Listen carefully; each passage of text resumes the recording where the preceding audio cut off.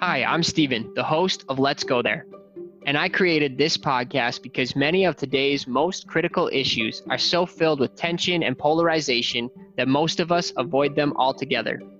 The result is that we miss out on opportunities for meaningful connection and progress, while the world's most pressing conversations are being carried by those least effectively having them. On this podcast, we take on tough conversations from a Christian perspective with nuance and respect, so we can learn well, love well, and leave better. Because when we talk about tough issues with humility, we grow together. Hey everyone, how's it going? Thank you for joining us for another episode of Let's Go There. And I'm really excited for our conversation today because today I am joined by Ben Pontius. And Ben is somebody that I've known ever since growing up together, going to church here in Moorhead at Salem Evangelical Free. We grew up going to church together, and back then we used to call him Pontius Ben. But Ben and I had a conversation that was really interesting a few weeks ago, and I asked Ben if he'd be willing to kind of pick that conversation back up and have it on the podcast because I found it to be a fascinating kind of conversation or thing to ponder and to think through and to work through. And before we jump into that, I just want to give you guys a little context for Ben and who Ben is. And so Ben started or helped start a couple of different organizations that are inactive in ministry that now I said they're in, and then I said active in ministry, but it sounded like I said inactive in ministry, but they're not inactive. They're active in ministry. Very much so. So Ben, tell us a little bit about Threshing Floor Communities and also the work you guys are doing over at Elementum. Yeah. So we started 10 years ago now, actually, as of this month, Threshing Floor Communities, which initially started with a group of people I was connected with at Minnesota State University Moorhead here in Moorhead, Minnesota, and was primarily a college-age young adult ministry, small missional community model. Just wanted to see people come to know Jesus and those who already knew him go deeper in their faith. About 2 years ago now, a year and a half ago, we relaunched that as a network of micro churches or missional community churches. So still primarily young adults, but we don't, in general, we don't meet on Sunday mornings. We're meeting in groups of 10 to 20, which has actually been pretty ideal during the coronavirus world. You saw it coming, bro. Is this a prophetic movement? I don't know. Okay, all right. I would hope so in some ways. Maybe not for the coronavirus purposes. Yeah, so I've been doing that for 10 years. And alongside that, I was also very connected with ministry that started about the same time I moved to the Moorhead area. It had a different name then, but several years ago got renamed to Elementum, which Elementum is all about supporting churches in reaching young adults. So whether that looks like starting a young adult ministry or a college ministry, or just getting some resources in people's hands, helping them understand the needs and the uniquenesses of Gen Z and other, coming Generation Z is the one that's kind of moving into the college young adult age right now. So there's lots of conversation around that. So I work locally with Threshing Floor Communities here. I get to lead that. And then my role with Elementum is the regional director here in the Midwest. So I work with our partner ministries and churches around the Midwest and some stuff around the country as well. So that's what takes up my day job and my night job and all the other things.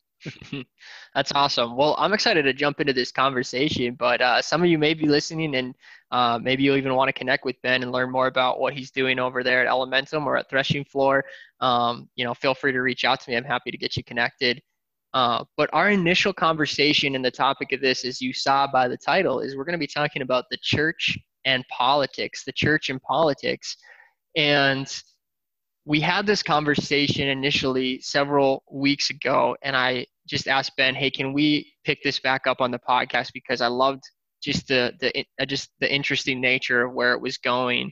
But initially, the reason why I reached out to you to talk in the first place was just that I got thinking off of a post on Facebook that you didn't write, but you shared. It was just kind of one of those viral posts going around. You don't know the author, but I'm going to share a little context for those listening of kind of what started this conversation, and then we'll just kind of pick up, react to that, and go from there. And so There's this gentleman, I know very little about him. His name is Ben Kramer, and he is a pastor. I believe it was in Idaho. Looks like it's a Church of the Nazarene. Looks like Yeah. he's got a couple of theology degrees from Nazarene universities. I didn't even look at any of this context until today. So when we first had our conversation, I didn't even bother with that. But just to give you guys some context, Yeah. he wrote back in July, he wrote this interesting, what he calls a letter of lament to evangelicalism. So it's not pointed at any specific individuals or generations or denominations or groups. It's just he considers it to be a letter to evangelicalism. And this is what he had to say. Evangelicalism, the way you taught my generation to live, is sadly not what you've been living out. You taught us to pursue the kingdom of God first, yet you so often pursue America first. You taught us to proclaim Christ as Lord of all, but when it comes to talk of real power, all we hear you talking about is presidents. You taught us about purity and respect, yet get mad when we call out political leaders for their unwholesome remarks about women and people of color. You taught us that violence isn't the way to solve our problems and to love our enemies, yet you seem so preoccupied with war and the right to bear arms. You taught us to spread the gospel, yet so much of what we hear from you is the spreading of political ideologies. You taught us to welcome the stranger as a friend and to help those in need, yet you talk so disparagingly about immigrants, refugees, and those in need of welfare. You taught us to repent, yet when we want to repent from racism, jingoism, and nationalism, you treat us as if we are just politically misguided rather than gospel determined. You taught us that all life is sacred, yet talk as if it only applies to the unborn. We care about the unborn too, but we also care about all the other ways human life exists and is cared for, even the earth itself, its climate, its animals, and its future. You told us relationship was the way of the gospel and it had nothing to do with works or legalism, yet we hear so much talk about working to get the right people in political power and to shape the legal system in favor of what we value. You taught us to worship God alone and see Scripture as our primary authority, yet you act as though this country and its constitution is on their same level. You called my generation lazy, entitled, and shame us for leaving the church. While some of your criticisms are accurate, some not. We feel like you've abandoned so much of what you taught us, become lazy as the church and entitled over political power. Maybe there's less and less room for my generation in evangelicalism because there's more of a desire to be a Christian nation than there is to be a Christian church. We want to be the church more than anything. So that was really kind of power packed there. He's really wrote it in the sense of being a lament of something he feels is going on and has been going on in the church. That's the reason why a lot of people of his generation, which just to bring a little clarity to that, I think he seems to be about in his mid-30s maybe, Yeah. Are leaving or have left the church. And he ties it to this idea that maybe that people are looking at the church, but they're seeing such close ties to politics and specifically political conservatism that they're disenfranchised by that, and that's part of the reason they're leaving the church. And so just want to kind of start off by just getting your thoughts and really asking the question, like, what's going on with the church and politics with the church and being really tied closely with conservatism and kind of what do we do from here? Yeah, it's interesting that the post I shared, I think, because what resonated with me was the fact that, like, some of the stuff he's saying, pointing out the inconsistencies within the church, is definitely something that, as an individual, I feel, and I think it's probably even as much, if not more than that. I think it resonates with the conversations I have with a lot of people who are, millennials and other younger generations, both locally here in Fargo, people within Threshing Floor communities, and then less frequently, just because I don't have these conversations as much, but still it feels like equally as prevalent within my generation. I'm 32. And so it's probably similar age to this guy based on his picture and stuff. But I think that resonates with me. The like disparity between here's what is preached versus here's what is taught. So I think that's part of what resonated with me on that. And I think the challenge is that we have had a church, at least based on the general conception of our culture, and the general messaging that takes place, the church as an entity is seen as in bed with, or whatever language you want to use there, with the conservative political party. Interestingly, the Republican National Convention wrapped up not too long ago, and if you read the last couple lines of Mike Pence's speech, it's a fascinating look at it is exactly what this Facebook post is talking about. So here, I pulled it up here just because as you were reading through, sure, that it made me think of this. So this is what Mike Pence said, and I don't know a ton about Mike Pence. I'm not an expert in politics at all, but this is something politics are all around us in the world that we're in. This is what he said. So concluding his speech at the RNC, he said, "So let's run the race marked out for us. Let's fix our eyes on Old Glory and all she represents. Let's fix our eyes on this land of heroes and let their courage inspire. And let's fix our eyes on the author and perfecter of our faith and our freedom, and never forget that where the Spirit of the Lord is, there is freedom." That means freedom always wins. Which is a fascinating, I think, that statement, regardless of whether or not that and I've seen plenty of stuff on social media elsewhere where people being like, hold on, Mike Pence, you're taking Jesus out of the statement and replacing it with America, or freedom, or whatever. Use a couple different phrases there. But I think that's an example of what the outcry is. Though it's interesting because I would not necessarily say that is the primary reason that young adults are leaving the church or leaving evangelical. I think that may be one factor, but that's a whole nother topic. That's maybe another topic we'll have to get into on another day. But that really is fascinating. I had not heard that at the end of Mike Pence's speech at the Republican National Convention, but it's really striking when you hear it. I mean, it is very transparently trying to appeal directly to evangelicals or to Christians in general. Or Christians, to Christians, right? And I think that there's a lot that you can see that actually President Trump and Pence and his campaign, you can see a lot of patterns of places where they're very specifically targeting, hey, we are the voice for the Christians. We are the campaign of choice for the Christians. I remember back during his campaign, there was the whole 2 Timothy, or the Bible is my favorite book after my own book, some of those things. But so those facepalm moments, right? But it is this interesting component that I think that he brought to light that I think is worth highlighting, because I mean, and to be fair, there was some more context to that post. I read the key part. I don't want anybody to get the wrong idea that he's just coming out super hard and just trying to crush conservatism. I think the reason why that post that's about the church and politics focuses on these conservative ideas that the church has taken on isn't because that Christian values equate with liberal values by any means, or that there aren't some conservative values that probably do align with Christian values.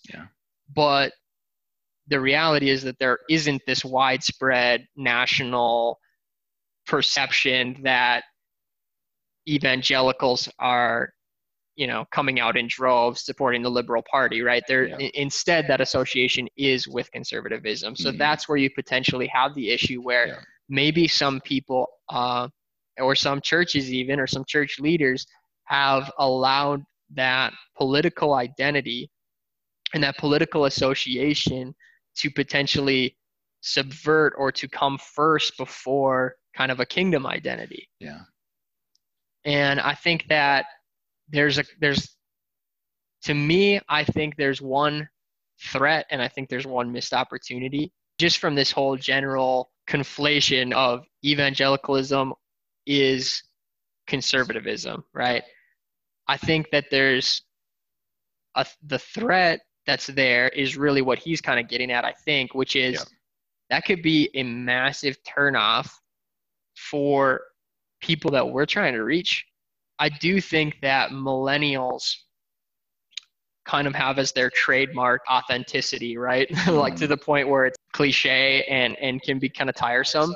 Yeah. But I do think that this generation really values authenticity. And so when they see that the things that the church professes to be about don't seem to align and to match up with some of the things that church members or people that they see as Christians or people who self-identify as Christians are out there publicly proclaiming and going to bat for and really getting passionate about, whether it be on social media or elsewhere, they see that disconnect, and it makes Christianity unattractive to them because they don't see it as something that people are genuinely participating in. They see it as something that, you know, the ideas behind it maybe they could connect with, but they don't see those values potentially being lived out. So I think that's where the threat is. And I think there's also a missed opportunity. I think the missed opportunity is that if the church as a whole in our country were to do an excellent job at separating itself from the current political system in the sense of the two-party system and just embracing what is kingdom ideology, what is biblical ideology, what does the Word of God say about how we should think about how other people are treated, about how we should think about, you know, you name it. Yeah, you name it, right? If that was filtered through just the kingdom, then actually I think that would present an opportunity for the church to cause a lot of good, a lot of kingdom principles to be enacted in our country, just because of politicians would be forced to recognize the influence of the church and the vote and just the voter base of Christianity, and to take that into account as they're forming how they're going to respond to things. But I think that opportunity is missed when it just defaults into this political category. Yeah. I mean, there's so many things at play in, I mean, so we're recording this September, so not too long until the presidential elections. This is a particularly pressing topic. I think the question of what does it look like for the church to engage in politics? Should the church engage in politics?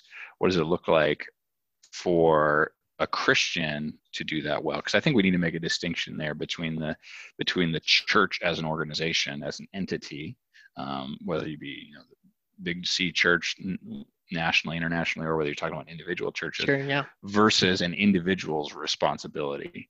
Those are two very different conversations in my mind, at least. But one of the challenges here is that the world that we live in has, by and large, and I think the church has by and large bought into this unintentionally, is that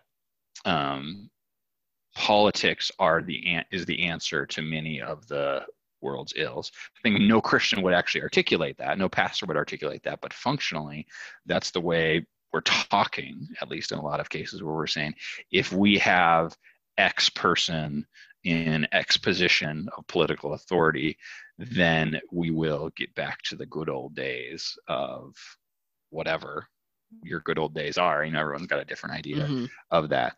So that's one of the challenges, is that I think that's the foundational question that we need to ask ourselves, is what's our hope and what are we ultimately prioritizing?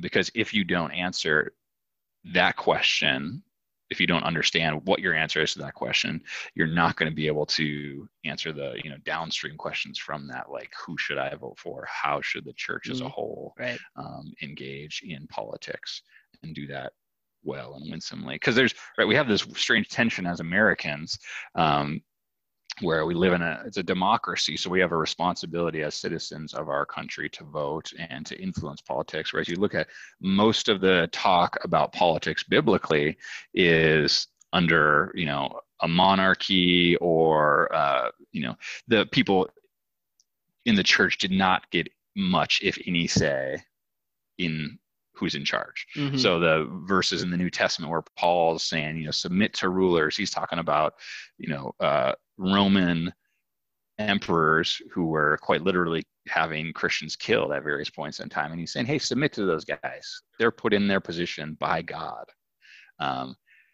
which rubs us so wrongly in America, where we say we should submit and accept someone we think of as a terrible leader as our ruler, because God put them there. It's like you kind of want to throw your hands up and say, well, the heck, God, like if this is really a Christian nation, we'd have good leaders. Right. But you look at, say, Old Testament Israel and the cycle of kings that are brought into power in First and Second Kings, and then even in Judges, it's just this downhill spiral with several exceptions that last for a short amount of time.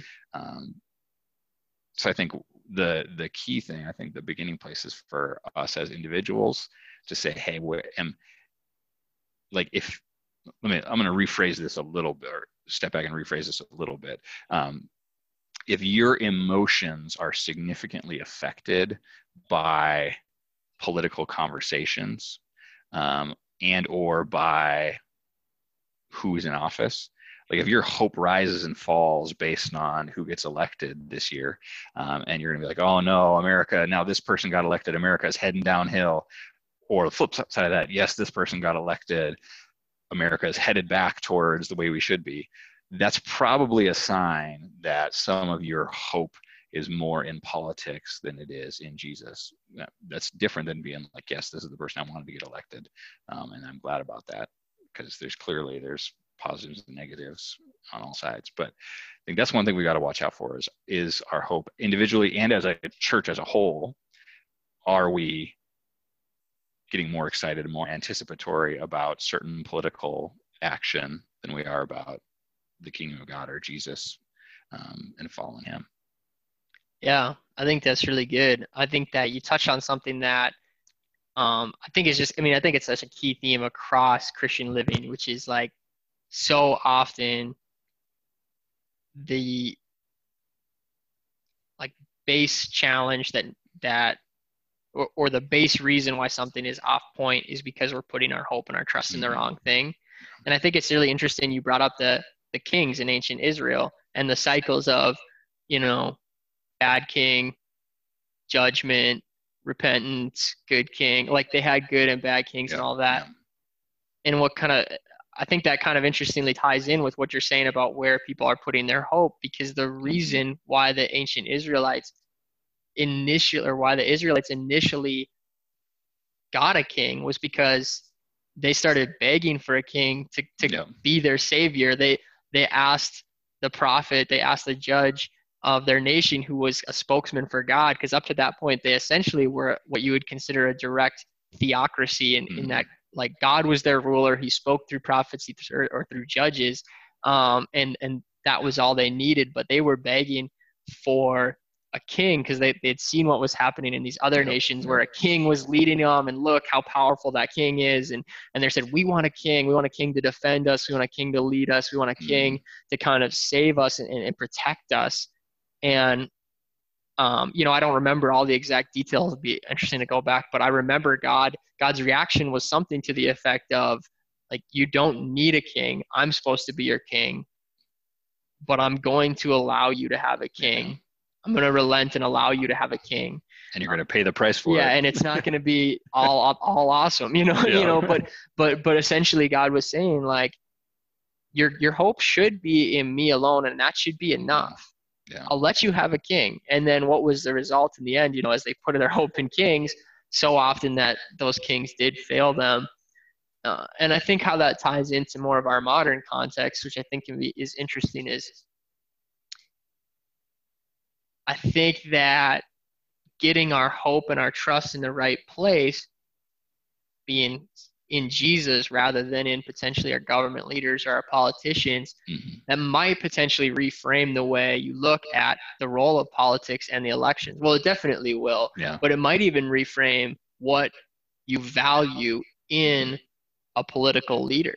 Yeah. Because if you're seeking security, hope, security, protection, confidence, peace, if you're seeking that from, if the right government leader's in charge, then I will get those things, then you're probably unconsciously or not, going to be looking through a lens of what is best for me.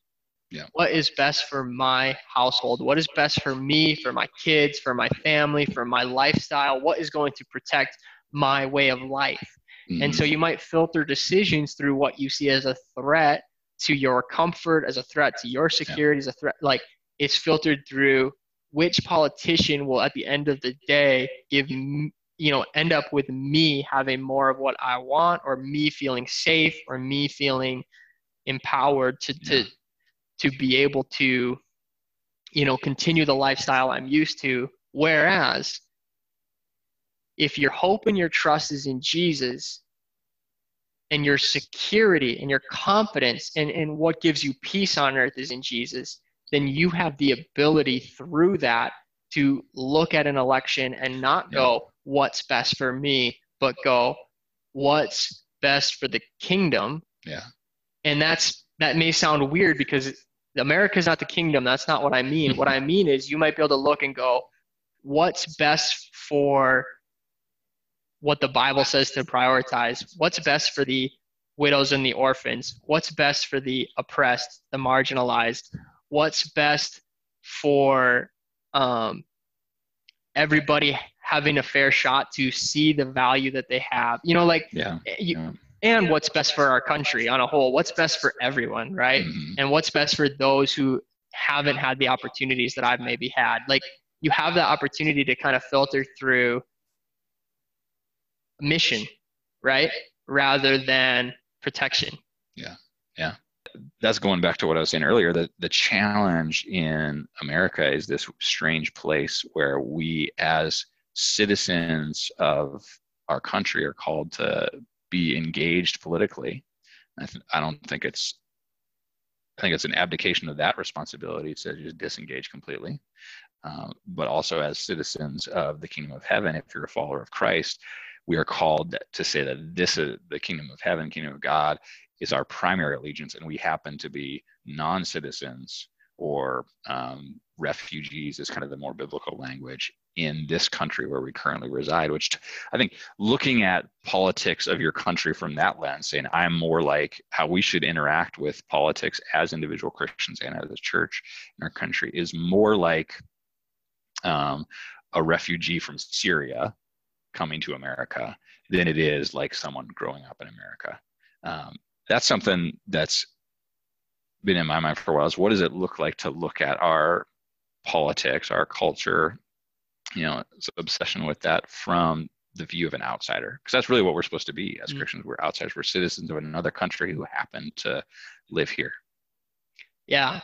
Well, and I think in another way to kind of look at that same, just to carry that same analogy, is maybe or much as a Syrian refugee in our country would view the politics of our country through a lens of a Syrian background, we as citizens of the kingdom of heaven should look at the politics of our country through the lens of a kingdom of heaven background, right? And so what does that mean? What do I say by that? Because it is kind of this potentially a little bit of a ethereal language for some people who aren't deeply familiar with kind of what the nuances of what that might mean. But basically what that means is we're a part of God's project of what he's doing on earth, that he instituted with Jesus, and that he will eventually bring to its completion in the new creation.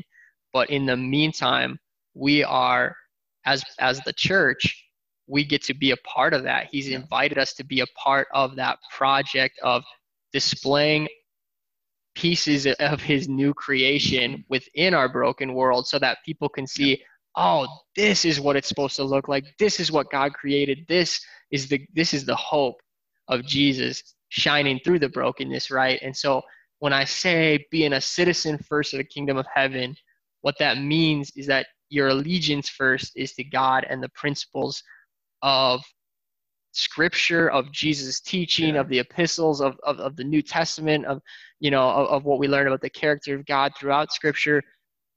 It's your allegiance is to what God is calling you as a member of his church, as a Christian, to be doing in this world. And if politics can be one of the tools through which you do that, then I think we need to take that responsibility seriously, just like, stewarding our finances or how we care for our family. Like, politics is one area in which we can use some of the influence we have to move forward initiatives that show people the kingdom of God, which means it has to be filtered first and foremost through what is God doing in this world, and what is God doing in our community. Yeah.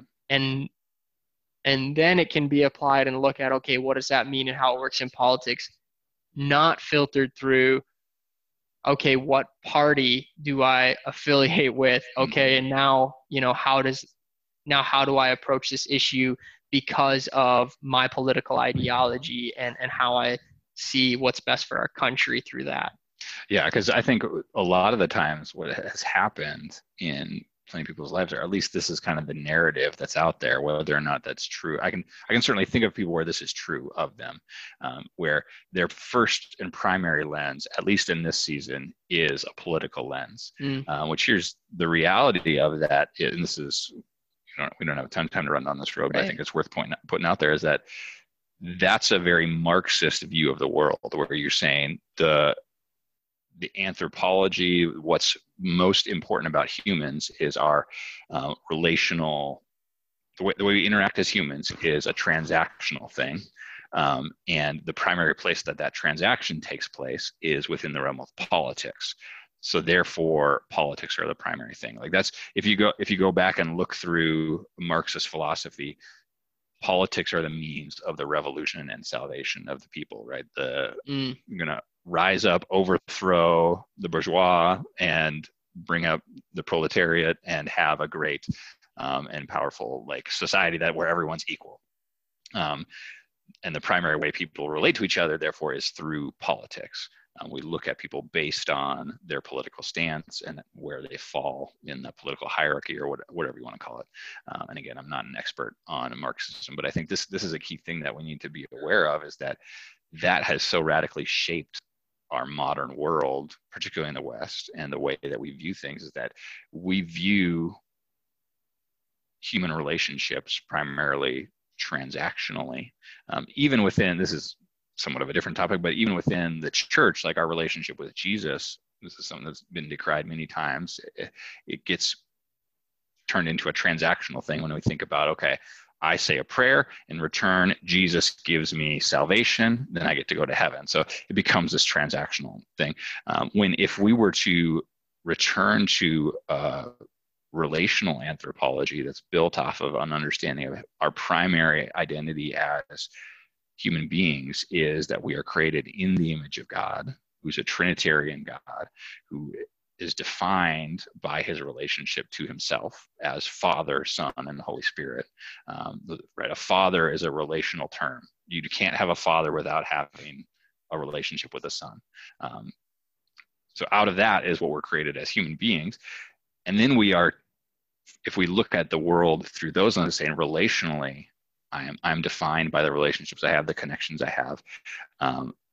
That's a totally different conversation when it comes to politics you were thinking about, and which is kind of what you're talking along the lines within the kingdom of God, is saying, I'm looking at these other people and saying, what does it mean to relate to them in love? Whether that is for my benefit or not. We're called as followers of Jesus, right? Great commandment, love your neighbor as yourself. Both major political parties in our country would say, our primary, that's what we do best. We love our neighbor as ourselves. They might use different language around it, but I would argue neither are actually doing that. They're prioritizing whatever their agenda is and saying, this is what we want to have happen. Everyone else should come along with us. So on a personal level, I think it's so critical for us, if we're going to be followers of Jesus, to separate and step back from politics for a moment and say, hey, what's the lens I'm looking through things with? Because Jesus he explicitly and very intentionally avoids politics. He has multiple opportunities to kind of take the crowd that he has and say, all right, guys, we got energy, we got, passion. Let's start this revolution. Let's overthrow this Roman oppression, this terrible leadership that's here and holding, God's people under the thumb of the political, establishment. Let's overthrow it and bring about the kingdom of God. But time and again, you read through the Gospels, Jesus, he disappears out of the picture. He says stuff to get people to leave. He does weird things. He avoids being in places where there's large crowds that he know are going to be excited and ready to overthrow. And he comes before Pontius Pilate, and Pilate says, okay, if you're a king, where are your people? And Jesus says, well, my kingdom's not of this world. So this is the challenge, right? Talking about the kingdom of God is that it's something radically different than what we think a kingdom looks like. And that's in some ways, I think the church, as our culture gets more and more secularized, in some ways, I think Christianity is going to be more and more posed to be effective. Whereas the general Republican, more conservative messaging is we need to get back to a Christian, whatever, generally, if you look at how that language is used, is generally not particularly, doesn't fully align with Christian ideals. But we need to get back to what it used to be like when we had a Christian society.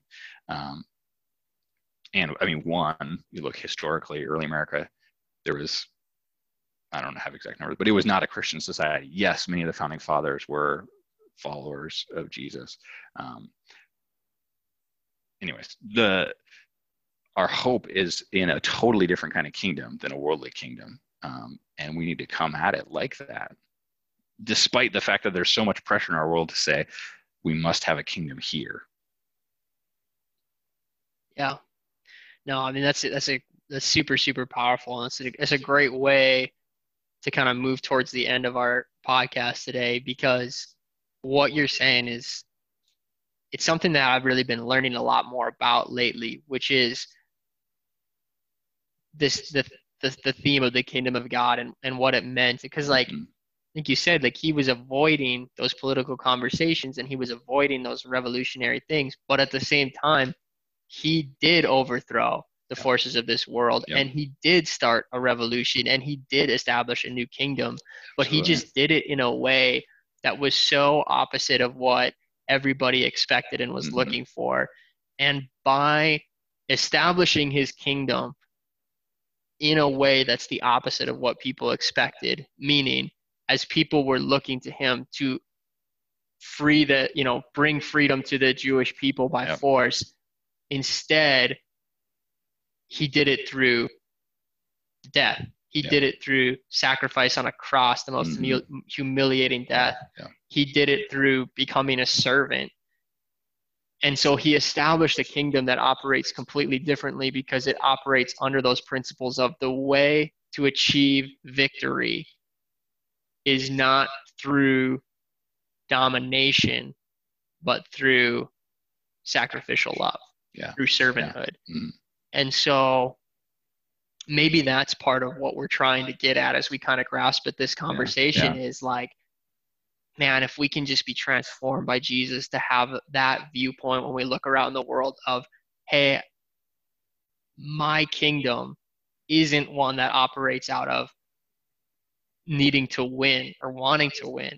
My kingdom is a kingdom that operates out of giving up personal wins and instead serving the greater win, and instead serving other people winning by experiencing what they were made for, experiencing who they were made from and by. And I think what's really interesting is you bring that Marxism component into the conversation. I know very little about Marxism, but it's just something that's really been new to my life in the last maybe year and a half, is just starting to learn about some of the history between the early church and now, and how that's influenced our present philosophy. And what I've realized through that, and there's so much more there for me to learn, like it's insane.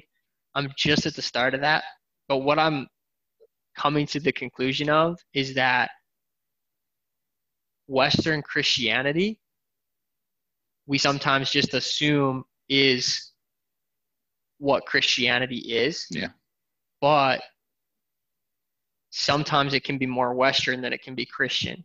Mm-hmm. And when we look at the early church and then we look at how those ideas transformed at different times and how different philosophies came into play and led us to where we are today, it just kind of helps us to break out of that shell a little bit and to think a little, like to open our minds a little more and to think a little bit differently and go, wait a second, some of the assumptions I have about what Christianity is all about what philosophies and values Christians are meant to have, they didn't actually come from Jesus or from the early church. I'm realizing that was actually introduced here, and it kind of shifted things in this way. And and that it just kind of gets you thinking, and it gets you moving back to the core of like, okay, what actually happened, and at the beginning, instead of are my philosophies coming from Jesus and the movement he started, or are they potentially, without me even realizing it, with me with the best intentions, are my philosophies based on things that were actually introduced at a much later date and may or may not be 100% accurate? Yeah. I think a good decision-making thing that I'd say applies equally as well to politics as it does to personal life decisions. It's been something that I've leveraged probably thousands of times over the years. There's a verse in Hebrews, I forget what the exact verse is, the reference of it, but it says anything that does not come from faith is sin. Which, man, talk about a radical redefinition of faith, or of what sin is. Usually we think of sin as like breaking the rules or something like that, but you can say anything that does not come from faith is sin. So the decision-making kind of framework that I've used a lot over the years is, okay, am I making this choice out of fear or out of faith? If it's out of fear, it's probably wrong.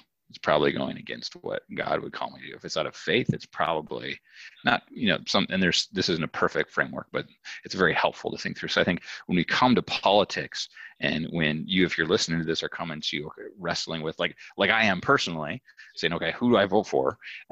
Do I vote? We have the option to not vote, but right. that's a vote of its own. Do I vote for Republicans? Do I vote for Democrats? Do I vote for a different party that's probably not going to win, but I may feel less bad about? I don't know. But this is the framework that I think we should leverage, is saying, okay, am I making this vote out of fear, or am I making this vote out of faith? Wow. You can make the same decision. Like two different people could make the exact same decision. One could vote for Joe. They could both vote for Joe Biden. They could both vote for Donald Trump. Mm-hmm. One could be doing it out of fear. One could be doing it out of faith. Yeah. And this is my personal conviction. I don't think God's going to be like, ooh, you voted for that guy? How could you? Like, that's a mark against you in my book. Because one, ultimately, right, the marks were borne by Jesus, not by us. So I think like there's this, if you're communicating to people or hearing other people communicating to you that if you really follow Jesus, you need to vote for this person. Yeah. That's probably wrong. Because reality is our political parties, our political system every country in the world has a broken and messed up and sinful political system. Right. We just get to participate in our political system. And all the choices are bad choices compared to Jesus. Like you're not going to find the political, person who is like, yes, they're going to solve my problems and they did nothing immoral and all of their views align with, what Jesus would do. Because the reality is the political system doesn't work that way. You don't get into politics. You don't become, president or senator by 100% like walking in Jesus' footsteps. Please don't hear me saying that everyone who's in government is not there because of the will of God. I think there are Christians who are called to politics, but right. The reality is that system is set up in a way that in a lot of ways works contrary to how Jesus lived his life. All that to say, I think we get to vote according to our conscience, fear versus faith is going to be a helpful decision-making framework for people, I think, this fall. Dude, I love that. I love that. That's exactly how we're going to end. I'm just going to go ahead and just summarize what you just said, and then everybody's just going to go vote based on the Ben Pontius model of decision making, which is really just Ben explaining the biblical model of decision making after doing your research about the candidates, which is still on my to-do list. Yeah, and by the way, Ben, did you have somebody you wanted to endorse today? Just tell everyone. Yeah. No, okay. Phil Collins. Phil Collins. Okay. But basically, this is what I'm hearing, and this is just me summarizing what I love about what you're sharing, which is, if we have our hope and our trust and our confidence in the right place, then we can approach the election and engage in politics in a way that is based on looking to the future with faith and hope, and seeing how we can be an influence in our society in a positive way, instead of looking to the election out of fear and concern and voting for somebody because you're worried about what will happen, if you don't. Yeah. And I think that that's a powerful way to look at it. We don't ignore politics because we have an opportunity with politics for it to be a part of what we're doing as a part of our kingdom experience. But we don't let politics drive, because Amen. That's it's a not our drunk driver. kingdom. It's a bad driver. Can you imagine going on a road trip and letting politics drive? We'd be all over the place. We'd be all over the place. Going left and then right. And left exactly. and right. Like, one thing I know is we would very rarely stay in the middle of the road. Yeah. But anyway. Man, thank you guys so much for listening. Thank you, Ben, for sharing your thoughts and your wisdom with us. It was really a joy having this conversation. And I hope we have another chance to talk about something else someday, because I'm sure we will. Somehow I have a feeling there's lots more we could talk about. Yes, sir.